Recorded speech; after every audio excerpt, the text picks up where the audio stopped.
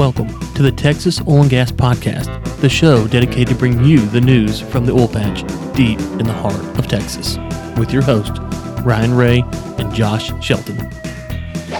And we're back with the Texas Oil and Gas Podcast. We appreciate you tuning in to today's episode. This is episode 168. 168. I'm your host, Josh Shelton, my friend and co-host, Ryan Ray. Ryan, we got news in the oil patch, man. We got, especially about Oxy, lots of news came out this week, Warren Buffett and several other things. Before we get into it, though, any news, any announcements we need to make? Oh, yeah. Big news, big announcements. I've been teasing this for a few weeks now. September 15th, mark your calendars. It is a virtual roundtable discussion with Ellen Wald, Anas Al-Haji, David Blackman, and David Ramsden Wood. We will be doing it from 1 to 3 on September 15th. The details, it will not be a free event. It will be a small fee to get into the virtual door. So this is going to be discussing the future of the shale industry. So I thought, let's get together some of the big names to talk about this stuff and talk about it. So we are, what's the 14th? So a month and a day away. It's not going to be a lot. It's a little money to help put the event on, but we will have all those details out. You can get on LinkedIn. You can email me, whatever. And so it's going to be a 2-hour event. And so an hour and a half roughly will kind of be the panelists talking. And then we are going to try to leave hopefully about 30 minutes to take some questions if we get time towards the end. So that, very excited to announce that finally September 15th from 1 to 3 Central Time. So Are y'all Zooming that? It's going to be on it's going to be a virtual, but it's not going to be on Zoom. I think we have a different platform we're going to use. Okay. So all of that will be in the event details when we kind of release the event stuff, hopefully. That'll be out this week. So that's a week, a month from tomorrow. Well, today's the 14th, right? So a month from tomorrow. Yeah. Oh no, today's the 17th. So 17th, yeah. Oh yeah, sorry. So we're less than a month away. So, anyways, and then so there's that, and then I just want to say this, Josh, real quick. The drilling down this week. Houston Company goes after natural gas near U.S.-Mexico border. That's the headline. But of course, when you go down into the article, the meat of the article, French oil major Total plans to drill 3 horizontal wells. We're just drilling, right? Yeah. No stopping us. There's no stopping us. Here we can't stop, won't stop. Drill, baby, drill. The Barnett's back, and so that's exciting. Of course, Sergio is once again burying the lead. I don't know why. So anyways, that's what's going on over here. I guess that's all the announcements I got for this time. All right. Well, jumping into some of the articles this week, there was a Wall Street Journal article that came out where we've been talking a little bit about some of the flaring and then EPA maybe tightening down some of the regulations. Well, it looks like EPA is going to rescind methane regulations for oil and gas. This was something that I wasn't following as closely because what I was seeing was they were going to make it more stringent. You remember, Ron, it didn't specify exactly what. No, not more stringent. It was going to be more specific. That was the Railroad Commission. That was the Railroad Commission on the EPA. I see. Yeah. So the EPA is actually coming in now and saying that they're going to loosen up. They're going to rescind some of these rules and I guess and ease some of these regulations. So it's definitely not a organized effort from both parties. So it's 2 organizations that are kind of going in different directions.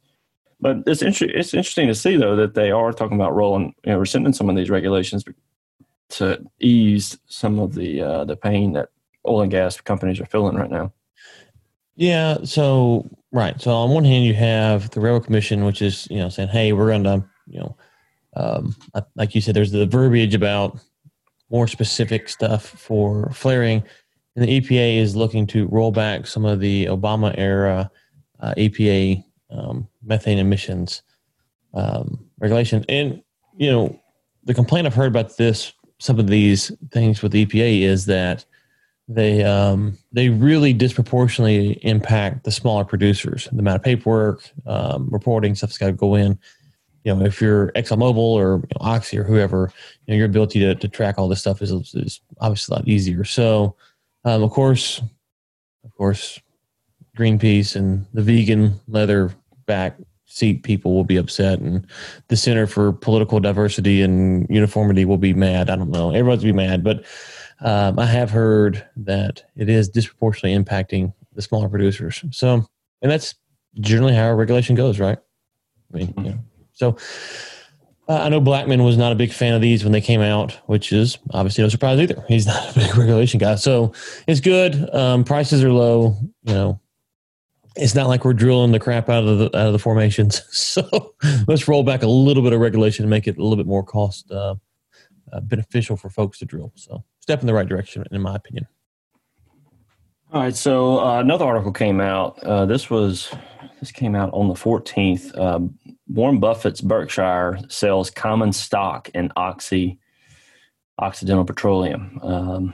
So this was something that we mentioned a long time ago when Oxy's stock prices began to plummet, and we said we were kind of keeping an eye on Berkshire and what Buffett did, because if he's holding on to it, he must be confident that they're going to be able to swing through this thing. Right.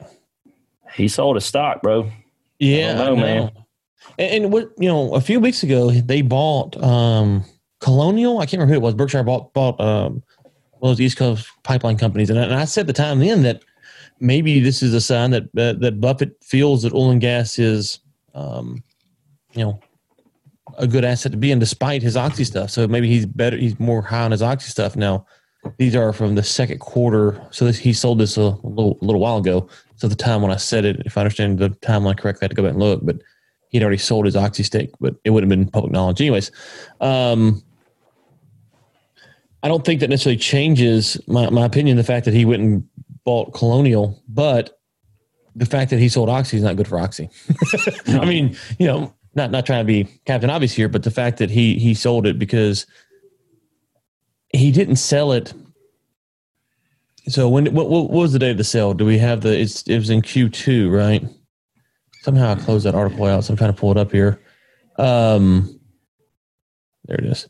So he sold this in the second quarter. Okay. So the second quarter is April, May, and June. So he sold it right when things were going bad and didn't believe that they were going to rebound. That's the thing. So it's not necessarily he sold it while they were it's not necessarily that he sold it while things were going bad. That's that happens. The fact that he sold it, this has been a deal that what they've been in for less than a year. Yeah, it hadn't been a long thing. I mean, I'm sure they still owe him the money that he loaned them, so they're still paying that back at a steep price. It hadn't been long, man. I mean, I feel kind of bad for Oxy, man, because they took the swing, and it looked like it was going to work out. The stock price took a huge hit because just in general, the stocks weren't taking kindly to mergers during the current climate. And then the COVID just absolutely smoked them. I mean, they're down to $13.92 today. What were they at before they took the Anadarko? Was it 60? Well, 64%. They've gone. They're down for over the year, or down this year. So it was more than that. I mean, it's down. They're down. Well, they're the worst. Think about this. They're the worst performer on the S&P. Man, the S&P Energy Index. Sorry, not S&P, but the S&P Energy Index. And so, if you go look, let me see here. Pull it up here. So you look at Oxy stock. Yes, 1378. So a year ago, it was trading at 43. Okay. And then in January, it peaked at 47. And of course, if you go back to 2018. Before Anadarko, it was 60 something, I think. Right. Wait, so if you go to 2018, it peaked out around 84, 85. 84. God. Right. Oh. But then since then, it's like you say. So in April of last year, it was at 68, so, it's just, and then it's up though. It was down to 1023. Yeah. I mean, the thing is, I look at it, it's like, I honestly think they're going to make it. I think they're going to offload some of those assets, especially, I don't know if they got rid of all the stuff they had in Africa and some other locations. If they got some good acreage, and they have some really, I mean, I think they're going to go back up. I think it's going to take a little while. I don't know. This might be the death knell for them. I don't know. Warren? Warren selling is, I think, it's perception versus reality, right? So you have whatever you thought of the Anadarko deal. Think about like this. If I'm having a startup and I come to you, want money, and you say, who's backing you? I say, well, Bob Smith and Tom Jones and Steve Nichols. You're like, I don't know any of them dudes. Okay. If I come to you and say, I need some money, I'm like, who's backing you? Like, well, Bill Gates is in for $1 million, Buffett's in for $1 million, Tim Cook's in for $1 million. You're going to be like, okay, yeah. let me get some of that action. You might ask why they're not willing to do more, but you're going to be, you're a lot more prone to be a part of the deal. And so the fact that Buffett came in from a public knowledge perspective, maybe not from an institutional investor perspective, it's like, okay, that's pretty good. Then of course, remember Icahn was raising Cain over the deal. So the fact that he's out now, and it's not like he's exiting oil and gas. He just bought the pipeline. I think again, Colonial. He just bought some more assets in the oil and gas industry. So he's out on Oxy. I think that's a bad sign for him, at least from the perception standpoint. And they can't unload those African assets. That's the other thing that's killed them is I think they were planning to unload them, but COVID hit and they just kind of all that's on hold. So I don't know. Be curious to see what happens. The fact that he's out so quick, I think, is a concerning sign, if nothing else. Yeah. Well, I bet you there ain't many people in the world that want to see the economy open back up than Oxy. Yeah. Oh yeah. There ain't no doubt about that. Hey, speaking of the economy open back up, Nate, I want to bring you on here real quick. So we talked about the mask stuff on and off here. You were doing some flying the past week, and you had to wear a mask. Your flight was hour, 2 hour, 3 hour. How long was your flight? I don't know if you went down the top or to where you're going, or you had a connection. Well, last night's flight was a 4-hour flight from Seattle to DFW that got diverted to Oklahoma City. And then we sat on the tarmac for an hour and a half. And then we flew back over the course of about 45 minutes. So all told, it was like a 6.5 hour journey. Mm-hmm. Now you were going for something that you had to go for. Yeah. So you wore the mask because you just had to go do this. You had to go take care of some business. Would you go on a vacation with the mask on for a 3, 4, 5 hour flight? Are you joking? No, I'm being serious. No, I would not. Wearing a mask sucks. Yeah, and especially when you're breathing that canned airplane air. Oh man! And like having to smell your own breath at the same time. So did you go like the mask, or did you pull one of those gaiters up? I had one of the little cloth masks. You know what I do now? I either have the gaiter, or since I'm old and I wear glasses now, I always have a little handkerchief in my bag. If I don't have my mask, I'm going to take my handkerchief out, and I don't have my glasses in here, but I just take it and I just hook it over my glasses like this, and just walk around like that. Seriously, I mean, because there's no one saying what you can and can't do. So that's kind of so. If I had to fly, I will go with that unless they make me put on a formal mask. I don't know if they're more stringent or not, but we talk about open up the economy. That's what I'm curious. Like someone like yourself who just recently had to fly. I haven't flown since the mask policy, and I've said publicly, unless I absolutely have to go somewhere, I'm not planning on flying. So you're saying that for you and your wife, and of course the baby wouldn't count. No one had to wear a mask, but not worth it to get on a plane. Babies can't transmit COVID. The baby cannot transmit COVID. But for you, unless it's necessary, you're not flying. That's what I'm hearing. Yeah, pretty much. And so we talk about open up the economy, Josh. I mean, things like that. I haven't flown because I don't want to wear the mask. I will say when I rig up my little handkerchief deal here, when I loop it over my mask, it's not too bad because then it's not like wearing a mask. It's just kind of like, but so that's kind of been my strategy to avoid it as best I can. But I mean, would you get on a plane for 3, 4, 5 hours with a mask on? Not voluntarily, no. I they got to force me to. Like, I don't even like going in HEB with a mask on. And I like to eat, bro. So I got to go get food, but it's I avoid it as much as I can. Right. That's the other thing is you sit there and go, okay, well, we look at new demand numbers. I went to Walmart the other day for fishing stuff or something. I don't know. And, I had to get some other things for the wife while I was in there. And maybe I went for the wife's stuff and I ended up getting fishing stuff. I can't remember how that played out. But fishing was definitely on my mind. And, about 15, 20 minutes in, you're just like, oh, okay, I'm ready to go. I can get on Amazon, order these baits. Oh, gracious. It's just a buzzkill. Now, when we think about that, we go, well, we're not fully reopened. So the flying stuff, I think, is going to be shortened. You're going to have a drop in demand because of what Nate said. But I'm not sure how the demand will play if more people order from Amazon or order and they start ordering delivery at home or stuff like that. How will that play with demand numbers and, how will that impact things? I'm not exactly sure. So I'm saying, I don't know if we keep the mask, and you got Abbott talking about wearing your mask in the back door. Did y'all see that in your backyard? No. Seriously. Yeah. He said he wants you to wear a mask in your backyard if you're having like friends over or something. That's crazy. Yeah. So anyways, I'm just saying, I don't think we're going to open up fully anytime soon. I don't think that's happening.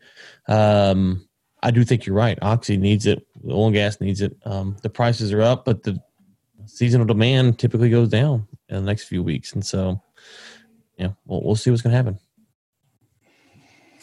All right. Well, the next article we have is August brings pipeline safety emphasis with 811 Day.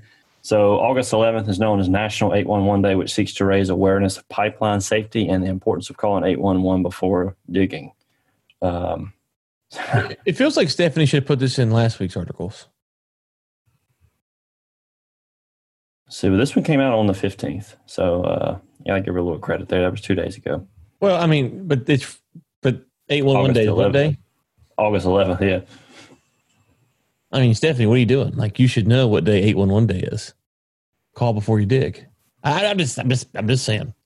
So, folks, go ahead and prepare. You've got 350 something days to prepare for 811 Day. Be safe out there.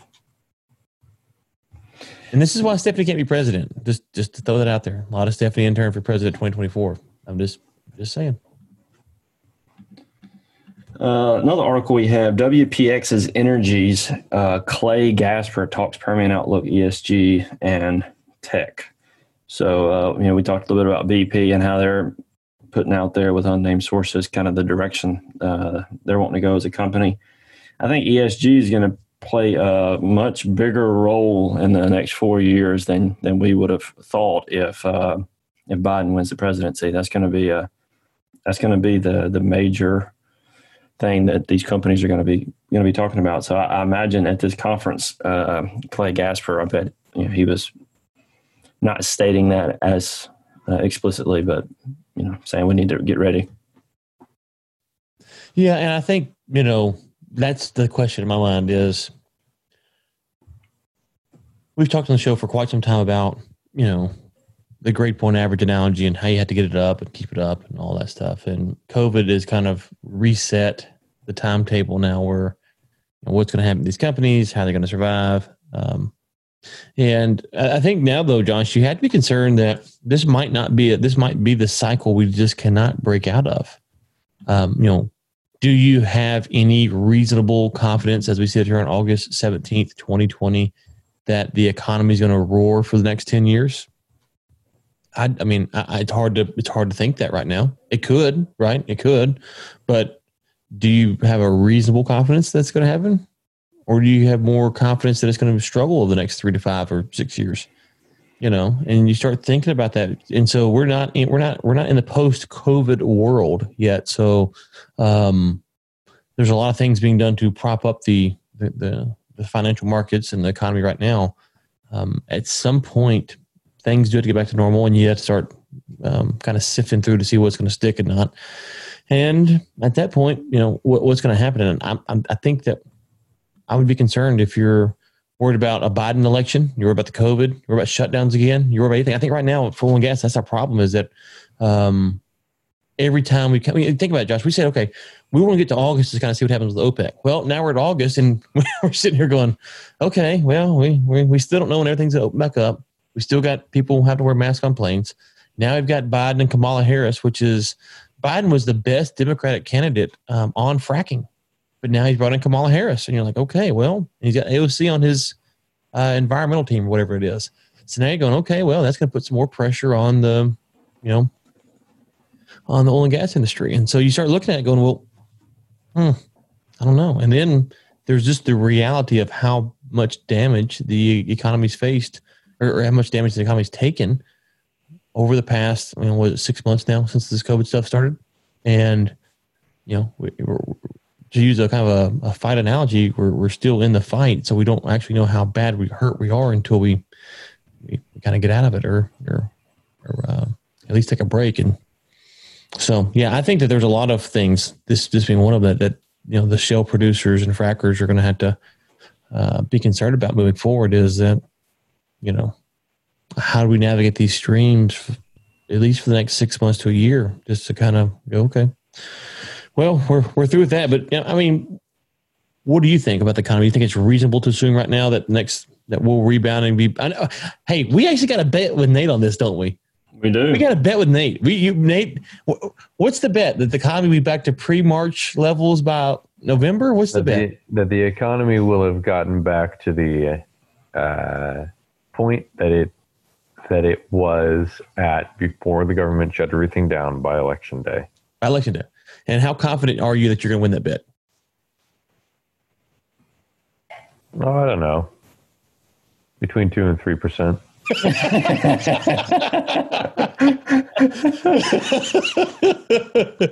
I feel confident in my choice. I can put it that way. I think the strange thing is how are you going to measure it? Because based on the stocks, Nate would be right. I mean, the stocks are looking good, but based on unemployment. Hey, that's right. You guys owe me a burger. Hey, listen, I'm always looking for a reason to go to Brahms, win or lose. So, yeah, that's the thing. But no one really thinks that the stock market is actually right. I mean, right? We don't think the stock market's actually a reflection of what's going on in the world. Well, it's a reflection of something. It's the government giving big business a lot of money. It's definitely a reflection of that. And Nate, listen, Nate, I understand that you're ponying for more Fed bailouts so you can get that free burger. I get it. I respect that. But I don't. Yeah. Anyways, I don't think the Dear Daddy Trump, please send us more money. Yeah, send it to me directly, please. I don't think that the economy's coming back, by March. I mean, by November, and so, what was the price of? Let's just go back. What was the price of oil back in? Let's just look at a year ago. Let's just see here. So a year ago today. Yeah, I think it should have been like 55, right? Let's load up here. $56. Okay. Yeah. $56, which is a workable price for us. Mm-hmm. It's not a great price. No, it's not great, but it works. It works, but it's not great. Okay. So are we saying, and by all major media outlet accounts and Trump accounts and whatever I think about the economy, doesn't really matter. The narrative was the economy was doing pretty good, right? Mm-hmm. Yeah.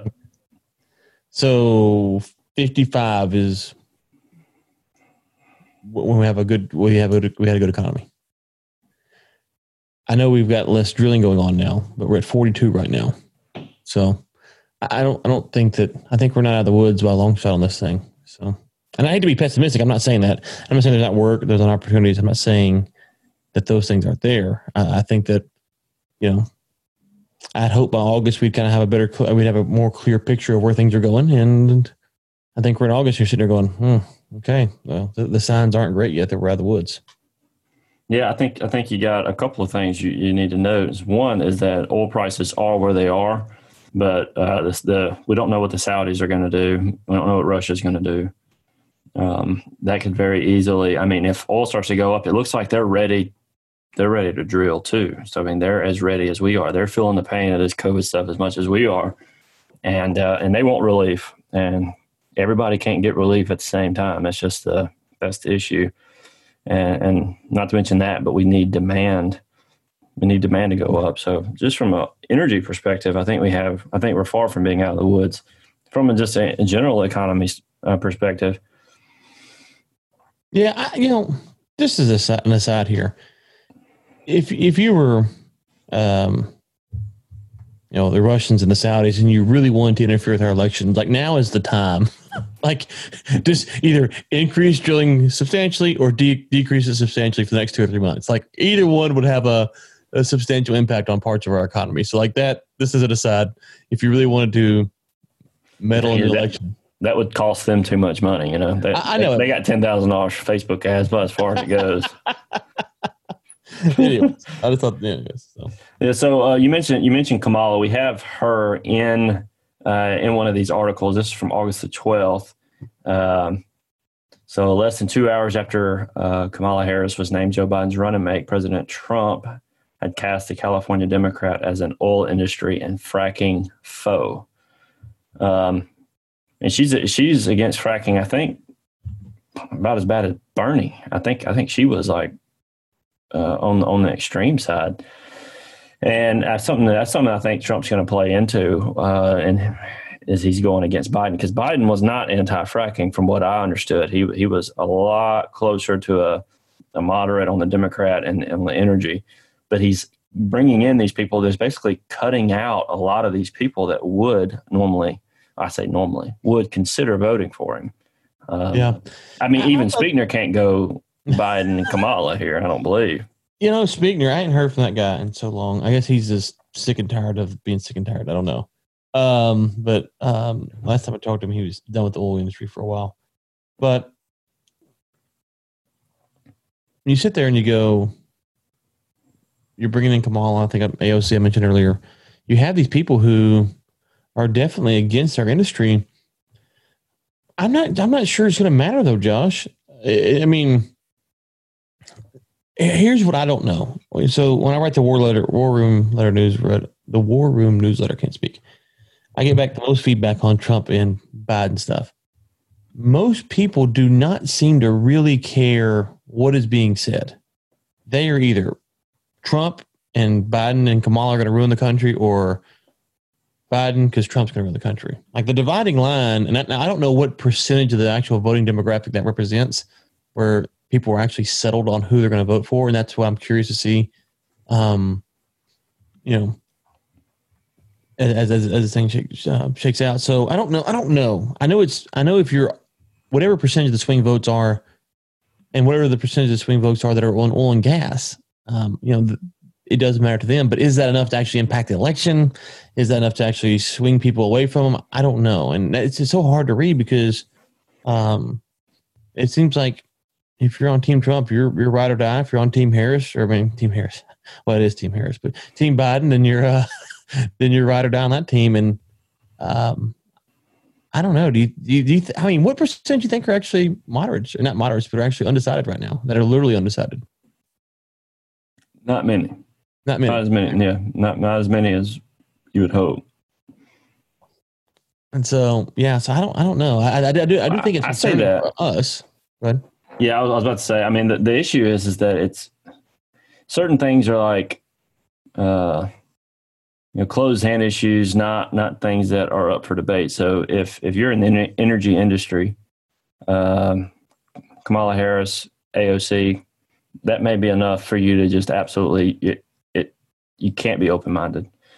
Or for other people, there may be moral grounds that are closed hand issues. For some of the conservatives, say, well, I can't go no matter what. So, and I think at that point, that closes off most minds there. Probably, and rightly so. I don't necessarily disagree with that. So, I want to say this: I'm legal age to be president now. I'm calling for your vote right here. Mark it down. August 17th. I'm formally announcing my run for office, and I will be the write-in ballot candidate. Is there a party for that? I'll take that. So if you're undecided, You want to live. You're a little late though, right? I think Kanye West is on the right hand ballot for. He's on there, I think. You and him see pretty close eye to eye on most stuff. So, listen, I'll take his money. I'll take his money. Kanye can get me off the right hand ballot with a small donation to my campaign. I'll take his money. So, yeah, I don't know. I do think so. I guess, but my thing is, it's concerning for us in the industry with what you see Biden and Perry and Kamala Harris. What percentage of the voting demographic will actually be concerned about that issue, especially if prices are low? I don't know. Now, if oil is $100 a barrel and we're just crushing it out here, all kinds of jobs, stuff going on, it might get a little bit more play. But if oil stays in the 40s until the election, I'm not sure that's really going to be a persuasive argument for people to go, we should be worried about fracking or drilling or oil and gas when there's larger economic issues at play. Well, we have an article about Kairos Aerospace. I think we've had them on a couple of times. They just completed a survey of the Permian Basin. This is their 2020 Permian Basin survey. It covered 62,000 oil and gas wells and 25,000 miles of gas pipelines for more than 800 companies, 6,444 square miles in West Texas. So that is a huge survey that they recently completed, and it'd be interesting to see what they come out with. I think they were big on the ducks and measuring some of that, and I still haven't figured out exactly what's going on there yet, as far as if it's going to have the impact that they anticipated originally. Yeah, well, so. This is kind of the thing that's cool with this stuff is you get a company here like Kairos or however you say them, and they're going to come out here and fly the Permian, and then they're going to sell the data and issue a bazillion reports and pipelines or methane leaks or ducts or whatever, and so it's just going to be a helpful way for us to understand what's going on out there. From a different perspective. And so the survey covered 32% of Permian Basin oil and gas wells, representing 36% of the region's oil and gas production. So it's not the complete picture, but it is a third of basically what's going on out there. You'll be able to get from this whenever they release this data. I say data, I'd say release it. They're going to obviously charge for it. So but they'll have some reports and stuff like that. That'll be public information. So we have, This was an interesting article. So this was Conaway, trip to Permian made impact on Trump. So while he's out there, this guy, Mike Conaway, he's a U.S. representative, he said that it was a great trip and that it was impressed upon President Trump that $40 oil was not sufficient to help the industry return to its record-setting production levels.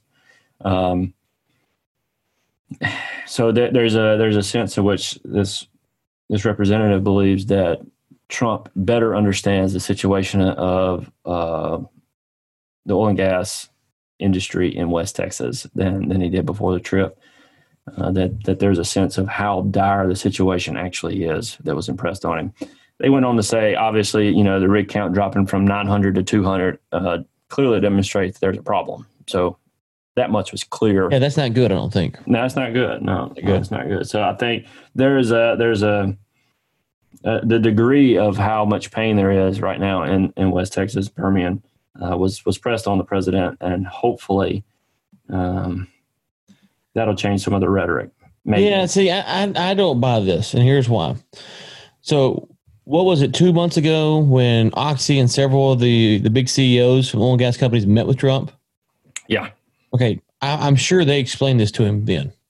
He should have knew. Yeah. Rick Perry, the Department of Energy should have, I'm not a big Rick Perry guy, but he should at least have some insight and be able to have informed him. He did have Rex Tillerson on his staff for a little while. So I think Trump is aware that it's bad for us. I think Trump's $40 oil is that it helps the economy more broadly. And that kind of goes back to my point a minute ago is banning fracking or rolling back more restrictive measures on the oil and gas industry. Right now, are people concerned about that because, it's like, whatever. price of oil is low. Who really cares? It's not creating a lot of jobs, not really doing much for the economy. So from Trump's perspective, think about this, if oil shot up to 100 right now, it would hurt the economy. It wouldn't help it. That would help us because it's more jobs for us in the industry. But it would, overall, it would make the economy struggle because it'd be more expensive to do things. More expensive for oil, for gasoline, more expensive for plastics, right? All this stuff become more expensive. So Trump knows he understands the dynamic here. And so you start advocating for higher oil prices, you're advocating for higher consumer prices on various things. Which would hurt the economic recovery. So I think he's aware of what he's saying. Does he understand all the intricacies of the rig count and the prices and all that? Maybe not. But I think he knows. That's why he's an advocate for low oil prices. Yeah, I was thinking. I mean, I think this is just more of a talk piece for Conaway. I don't. Oh yeah, no, that's what they say. Yeah, is this this congressman's like I explained it to him. I explained it to him. He understands now. All the CEOs of oil and gas companies that met him, they weren't able to convey the message to him. But me, your representative, I got it for him. And we got it done. November. All right, so we have a few things to hit in the Texas Roundup.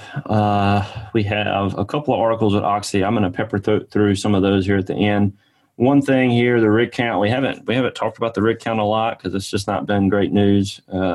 That doesn't change today. It's not great. We're at 244. The way you set that up, I was like, wait, I didn't look at the rig count article. Did it go up? You gave me a false hope there. I know. Well, there's your gift for the week. You had a half a second of hope. So we're at 117 rigs in the Permian, 244 in the nation. So, yeah. Obviously, enough. The headline omits how many rigs are in the Barnett. But go ahead. Sorry. By 2. Shut up, Josh. So low-cost shale drilling might not boost oil production this time. So this is an article. If you want to go check it out, it just talks about where the low prices are and kind of gives several factors in. We'll link that one in the show notes. And last but not least, we have 4 articles here around Oxy. So this doesn't include Buffett's withdrawal. So it has a 2Q earnings snapshot, a second quarter earnings snapshot. It says that they reported a second quarter loss of $8.13 billion after reporting a profit in the same period a year earlier. It had lost. The Houston-based company said it lost $9.12 per share. That's a bad second quarter there. Woo. Yeah. Bad second quarter. The next one, it just kind of talks about the money that they lost. And then it says Oxy's lone Permian rig shows severity of shale bust. So, let me read that one more time. Oxy's lone Permian rig shows severity of shale bust. They have a single rig in the Permian. That's what that says. And here's another quote from one of the pieces. The production outlook does not inspire confidence in capital efficiency or in the ability to, quote, meet sustaining capital requirements next year. That's Mizzou, I don't know, Securities USA analyst Vincent Lavaggio said, adding that the Occidental needs to finalize a major asset sale, which is what we talked about earlier, which is what? Don't vodka murder me, okay? Don't vodka murder me. I was just thinking about some of the things we talked about a while back when this COVID stuff started to hit. We were wondering, is Oxy going to be one of the prom queens or one of the drag queens? And she might just be a hood rat. She ain't getting a call to the prom. I'll tell you that right now. No. Ain't going to call the prom. Buffett done dumped her, so that's the other thing. When Buffett dumps you, everyone else is like, I need to get tested now. So, yeah, I think, as we said, they had to make a sale, and so that's the problem. Chevron. Hey, we called it.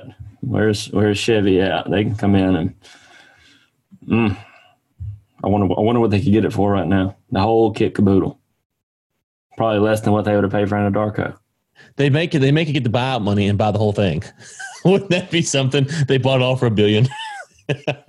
I mean, being that we called that so long ago, I feel like we should get like a cut of that. You know? I think we should get a cut of that. Definitely get a cut of that. All right. So Oxy to cut debt before boosting oil production. CEO Vicki Hollub says they have to do a significant debt reduction, is what Vicki said on August the 11th, before they start boosting production. So it says Oxy's output will dip in the third and fourth quarters, and it will end the year pumping about 1.2 million barrels a day of oil and gas, roughly 200,000 barrels less than the year prior. And with that, Brian, I think that wraps us up, man. That's it's not great news for the company. I'd hope to see them do well. They were kind of the underdog in that deal, and they've been.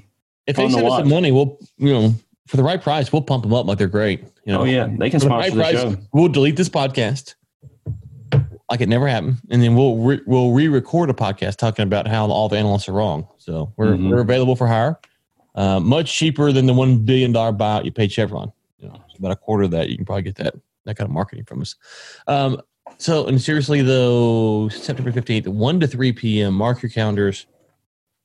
It'll be a huge event. I'd say huge, the biggest event ever. We're going to invent the webinar. I can't do this drop, but you know what I'm saying. Details will be out on LinkedIn or wherever you can find me on social media this week. Josh, with that, it's good to be back. And yeah, when's our next holiday? What, 2 weeks to our next holiday? What's a holiday? I don't know what holidays are anymore. Labor Day. Labor Day's. We'll see. Here we got 1, 2, 3. 3 weeks. So yeah, we'll be around. So we'll be around for a few more weeks before we have holiday. We're taking off Labor Day, right? It's Labor Day. Yeah, we got to take off Labor Day. Take off Labor Day. No labor on Labor Day. We don't support unions, but on Labor Day, we do stand with them and stuff like that. So anyways, we'll be back next week, folks. And until then, keep it fun.